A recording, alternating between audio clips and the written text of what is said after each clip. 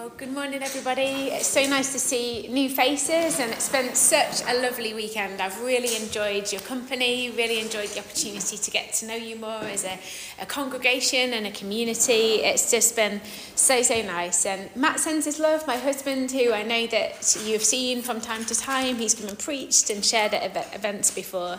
He's very sorry not to be with you before, but he assures me that you're in good company with me. So. Just explain why he's not here. Yeah, he double booked. And what happened was he's a drummer, and his eldest son, Andy, is a drummer as well. This sounds like my idea of hell, what I'm about to tell you.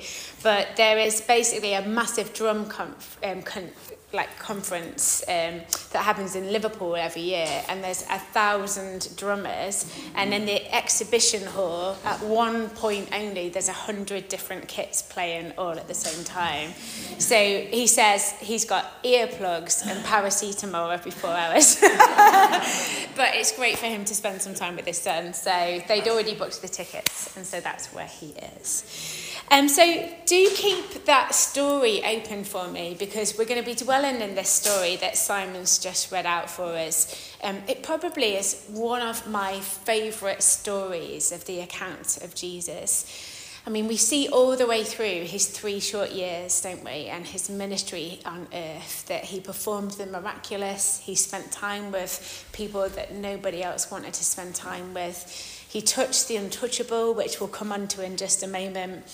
And for me, this story has like a couple of keys that I think are really poignant for us to grab hold of, no matter where we are in our faith journey. And I want to be able to talk to those today. And the title of it is to be able to talk about the same power, because although we don't like to think about that word power because it's suggestive of rank and status, that's not where we're going today. We're talking about the power and the possibility of what can happen when we use God's gift in His Holy Spirit, and we access that to be God's good news in this world. And Jesus himself said to his disciples as he parted and as he raised from the dead, he was like, "You will receive my power," and he breathed on his disciples. And so I want to say that same power that Jesus operated in throughout his whole life and ministry is actually, as hard as it is to get our heads around it, the same power that he has given you and I. And if we can grasp that, if we can give it a go, if we can see the possibilities and the opportunities of tapping into that power, maybe some great things could happen. So using this story, I want to chat us through 5 or 6, I think, different principles of what that power can do for us, how it can be worked in us, and how it can be worked through us as Christians. And for those of you who have come to my sessions all weekend, you'll know how much I love alliteration. So it will be no surprise that these next 5, 6 points all begin with a C. So bear with me as I just indulge myself with the joy of trying to find words that start with the same word letter. So the first thing is, I want to address the power of collision here in this story. So if you reread for me verse 11 and verse 12, you will see what I mean. Because as you start to unpack this story, you're seeing there that there are 2 crowds. And these 2 crowds meet. And one crowd is carrying death, and the other crowd is carrying life. And I want you to think about who's been accompanying Jesus. You know, previously, if you backtrack to some of the other chapters, you see that the disciples have just come off the back of an incredible ministry time. They've seen God's power. They've seen the miraculous happen. They've seen so many incredible things happen. And as they are accompanying Jesus, they should have every reason to be full of hope that maybe another miracle could happen, maybe another encounter from Jesus could happen. But as you read in verse 11 and verse 12, that whilst Jesus was heading for the city, this other, much larger crowd of people were heading for the cemetery. And right here, friends, you see the gospel being played out. It's this incredible story of Jesus quite literally stopping death in its tracks and deliberately colliding with it to command and to bring life. And we'll look at that word command in just a second.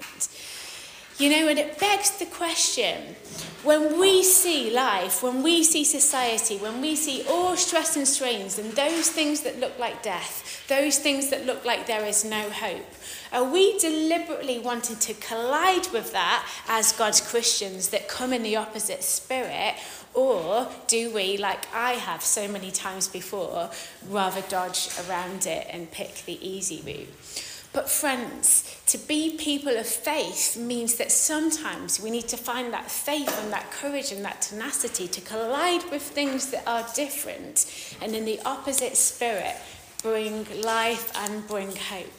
So as these two people groups are coming together, one much larger, way more volume, way more mourning, way more sorrow, understandably, and a smaller people group coming in to bring life. Here you start to see something amazing that is about to happen. And so, if you like, Jesus' main mission here on earth was to interrupt funerals. I mean, he interrupted his own funeral, didn't he, when he came back to life? And his whole mandate, as it says in John 10:10, is to bring life. John 10:10 says these words, I've come to bring life and life in its fullness. And he talks about how the enemy looks to kill, destroy and rob.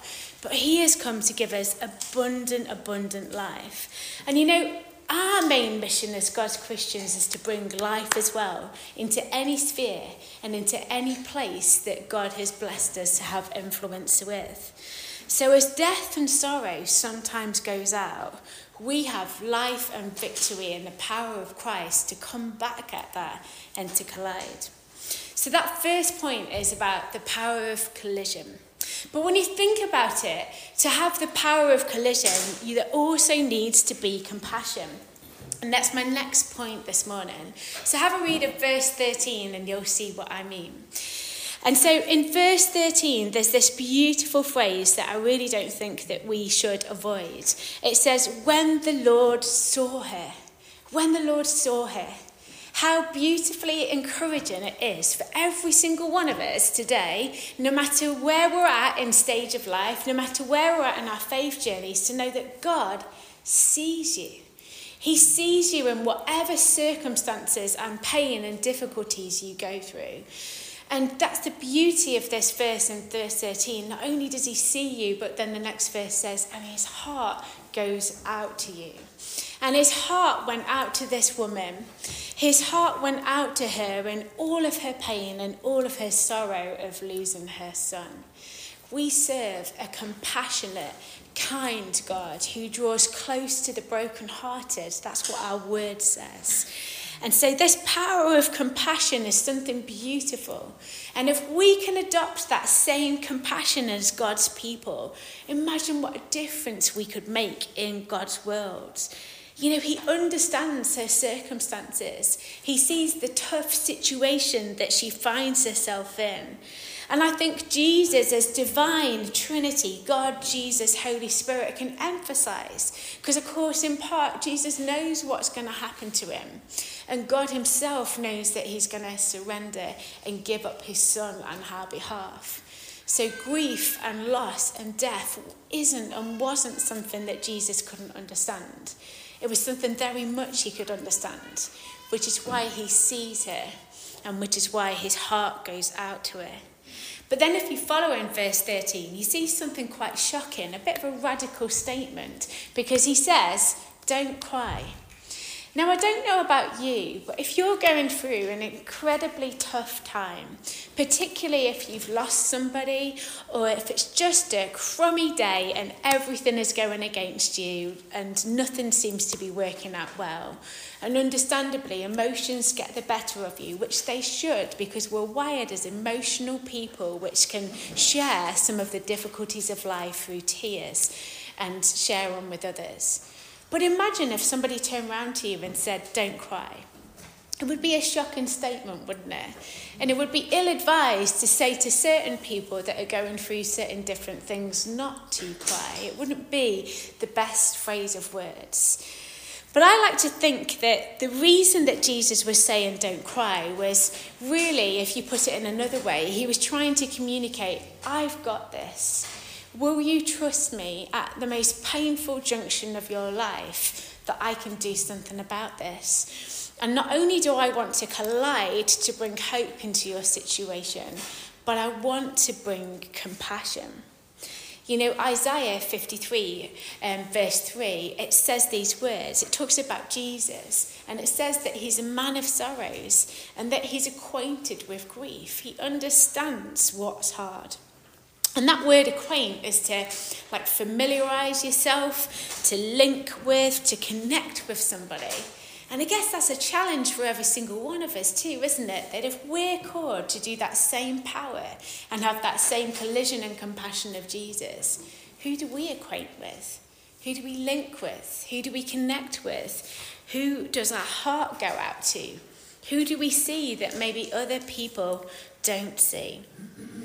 Many of you will know that word compassion, once it's broken down, is actually in the Greek related to right at the pit of you, and it's related to your bowels, as crazy as that sounds. And what's interesting is and excuse me if you think I'm being a bit too crude, but if you know you need to go to the loo, you need to go to the loo. But compassion is that feeling, that gut emotion that stirs at the pit of you, a bit like how we felt that in the physical, that says there's an urgency for me to do something about this situation.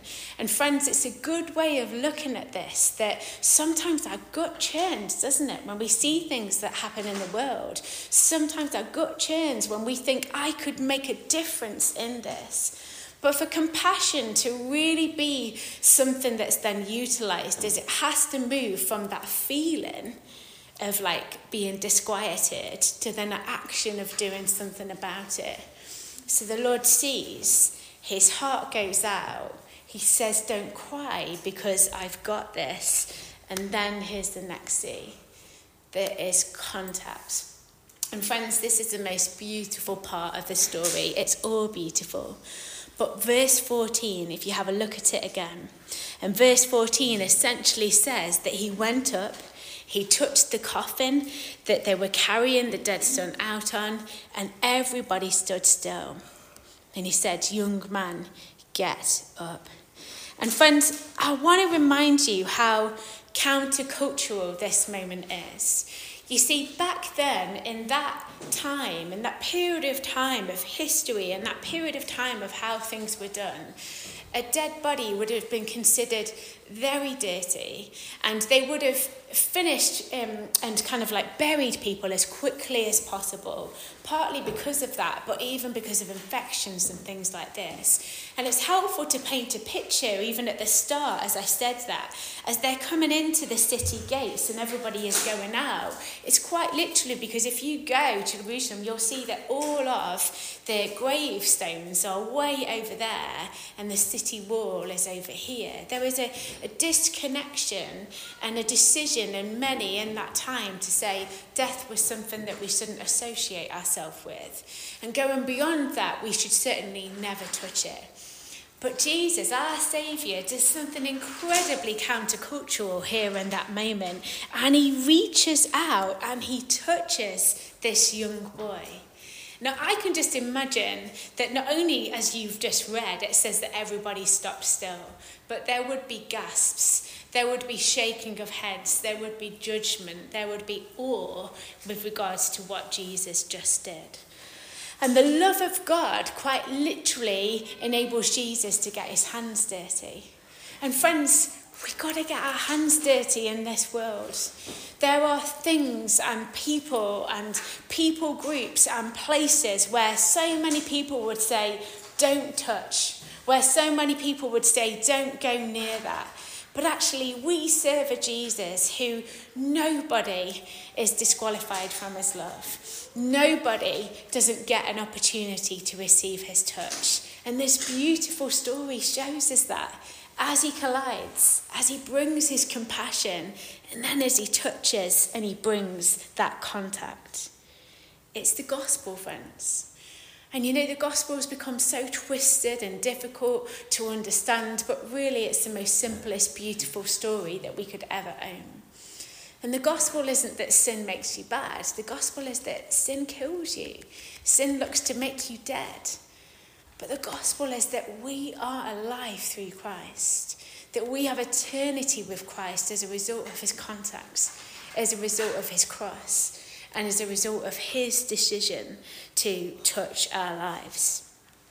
So Christ touches what was dead, and he restores it to life. And I wonder, who are we touching? Who are we deliberately seeing, extending our hearts to, empathising with today? But then we look to the next verse that follows that amazing, miraculous moment. That two things go hand in hand. Touch and contact is something that's happening, but then it's quickly followed in verse 14 with command. And verse 14 says, "Young man, I say to you, get up." And Jesus speaks these phenomenal words of life, which then you sees that young man get up. And friends, I want to encourage you that we have words of life. We have words of hope. We have words of resurrection of God's people. And there is death and life in the power of the tongue, so the Proverbs tell us. And we can bring destruction and horridness and awful things that come out of our mouth. But if we can use our mouth to make a difference, if we can use our mouth to speak life like Jesus did, imagine all the amazing things that would happen. So the contact and the command relates together. And as Jesus says these powerful words, I believe that there's not 1 ounce of doubt in Jesus that this young man's going to get up and live, because he touches and then he speaks life. And then I love the next verse that comes along, because I guess my imagination runs wild, because in verse 15 it says, "The dead man sat up and began to talk." And I was just like, what would his first words have been? Would he have been like, what the heck? What just happened to me? Who touched me? But what an incredible moment that instantly, through Jesus' breath and through Jesus' speech, then this young man comes back to life and conversation and talk, and life comes back into this young boy. It's a beautiful moment, and it's an incredible miracle. And so then what happens? Well, verse 15 brings us to the next C. It's the power of connection. And this is probably, I guess, one of the most profound emotional moments in the whole of the story. And if you read verse 15, you'll see that it says, "And Jesus gave him back to his mother." What a saviour. What a Jesus we know. That his whole life and his whole purpose was to reinstate connection ultimately with us to him, and then us to each other. Everything that he did, everything that he advocated for, was so that, if possible, by his power and his strength, he could have those connected moments to just bring sorrow and difficulty and pain through his grace and through his power and make a difference. So it's a beautiful moment of connection when Jesus gives him back to his mother. It's an incredible moment of Jesus' main mission to stop death and sorrow and to bring life and victory. I love these verses in Psalm 146. So really, really kind of powerful words that come out of it when it talks about how we can have the same power as God's Christians. And it talks about, in Psalm 146, it talks about how Jesus frustrates the way of the wicked. And I quite like that. I think we always sometimes hear about that word frustrating being, something that's naughty or something that we shouldn't do. But God wants to frustrate the way of the wicked. God wants to be countercultural. God does want to ruffle some feathers. God does want to challenge some of our perceived understanding and some of our own defaults and behaviours. He wants to frustrate us sometimes so that some greater good can come out. And you know, Isaiah 61 says these words that are probably familiar to so many of us. But it talks about how the Spirit of the Sovereign Lord is always hovering, always wanting to do, always wanting to bless and bring things for us. And it says that the Spirit of the Sovereign Lord is on us because the Lord has anointed us to proclaim good news to the poor. He sent us to bind up the brokenhearted, to proclaim freedom for captives, to release them from darkness to prisoners, and to proclaim the year of the Lord's favour, to comfort all who mourn, to provide for those who grieve, to bestow on them a crown of beauty instead of ashes, oil of joy instead of mourning, and a garment of praise instead of a spirit of despair. These are beautiful words, friends, that give us a mandate and give us a challenge about how we too can operate in some of those things. And so just as I start to draw to a close, I want to bring the final C. And that final C is the power of celebration. The power of celebration. Verse 16, if you have a look, says these words. They were all filled with awe and they praised God. A great prophet has appeared among us, they says. God has come to help his people. And friends, gratitude is so important to God. We live to praise him. We live to make him number one in our lives. And you know, there's another story in the gospel, isn't there, about how 10 lepers in Luke 17 were healed. And they were healed from leprosy. And they received a miracle. Yet only one returned back to Jesus to give thanks. And in that story, he says, Jesus questions all of this that happens. And he says, you know, didn't I heal 10 men here? Were there not another 9? Has no one returned to give glory to God except this foreigner? And I think all too often when we see God do amazing things in our lives, we sometimes forget to thank the source. Sometimes we might think that as we sang this morning, in our own human endeavour and our own human strength, it's us that's won the day. It's us that have come through the battle. And yes, in part that's true as we cooperate with God for our lives. But gratitude, friends, is important to God. Giving him thanks, giving him praise, to regularly stop and pause and say, wow, God, if it was not for you, I wouldn't have been able to have done that. I see you. I see you in my finances. I see you in this family dynamic. I see you when I was this and now I'm this. And I thank you. And maybe not be like those 9 people who never returned back to Jesus to give him praise. But may we, like that one, always return with gratitude. And like the story says in verse 16, be filled with awe and praise God for all he has done. Because God has come to help his people. And God has come to help you. And his work is not finished. The work on the cross has been finished. But his regular, daily heart to want to come to you in your hour of need is minute by minute, second by second, hour by hour. And at the end of the day, friends, ingratitude can block the flow of what God wants to do in our lives, whereas gratitude releases a river of praise. And one of the best things that we can do as God's people that gather together is to learn how to be high in gratitude, to learn how to be high in praise. You know, Paul writes in Philippians 4, verse 6 to 7, as I start to draw to a close. He says, don't worry about anything. That's hard, isn't it? Don't worry about anything. Instead, pray about everything.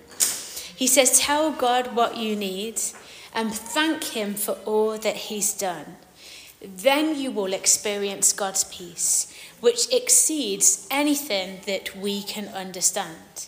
And his peace will guard your hearts and your minds as you live in Christ. And there is a key here, friends, in Philippians 4, verse 6 to 7 that helps us to really get a gauge on this. As we submit to him, as we pray, as we praise, as we tell him everything that we need and thank him for all that he's done, it then says this is what you will experience. Peace. Anyone need a bit of peace today? Anyone just need the shalom of God, the quietness of God just to come and touch their life? And then that peace does something amazing. It guards your heart and it guards your mind. And friends, I think all of us in this room could probably do with our hearts being more guarded, and our minds as well.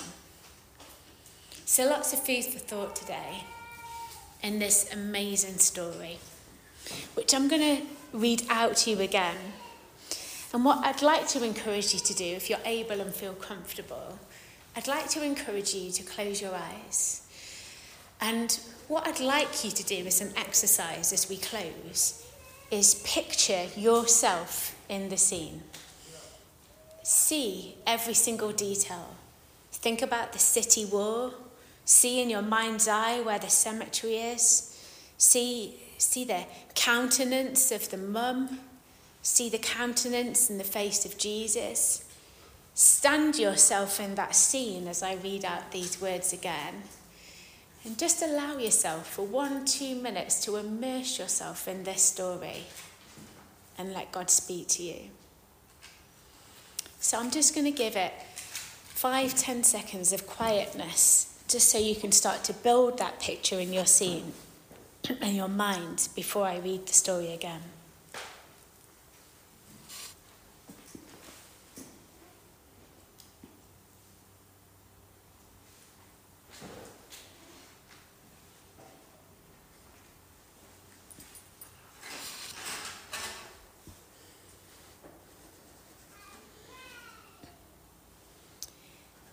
Soon afterwards, Jesus went to a town called Nain, and his disciples and a large crowd went along with him.